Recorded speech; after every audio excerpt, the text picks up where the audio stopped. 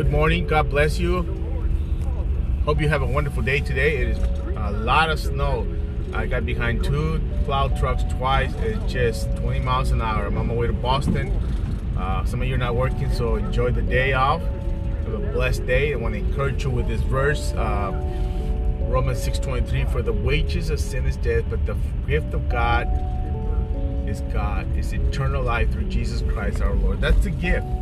What do you have? Hopefully you already have this. If you don't have it, you can have it. It is the 7th day, prayer and fasting. We're praying for, oh my word, we're praying for. I have the list up there. Praying for churches today. All the churches in the community that around you, we're praying for churches. You can have a great day. Today is Friday. Hope you have a great weekend. You won't hear from me until Monday. Don't forget, we have prayer at 6 o'clock tonight.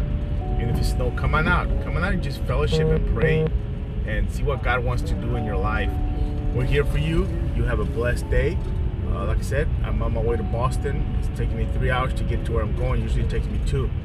So it's taking me an extra hour. But it's okay. God is good. God is an awesome God. So I'll just be praying for you. I prayed for you this morning, asking God to do a work. Don't forget, men, don't forget, ladies, remind your husband, your brother, whoever, to don't forget tomorrow morning, Saturday, 7:30 or so, 8ish, 7:30ish, we have our men's meeting. I'll be there at 7:30, but we'll start it officially probably at 8 or so, 7:45, 8. Just come on out tomorrow. Keep the same time. Yeah, it's probably easier.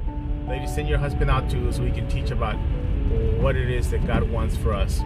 Stand and fight. Have a blessed day. I'm here for you guys. Have a blessed day. God bless you.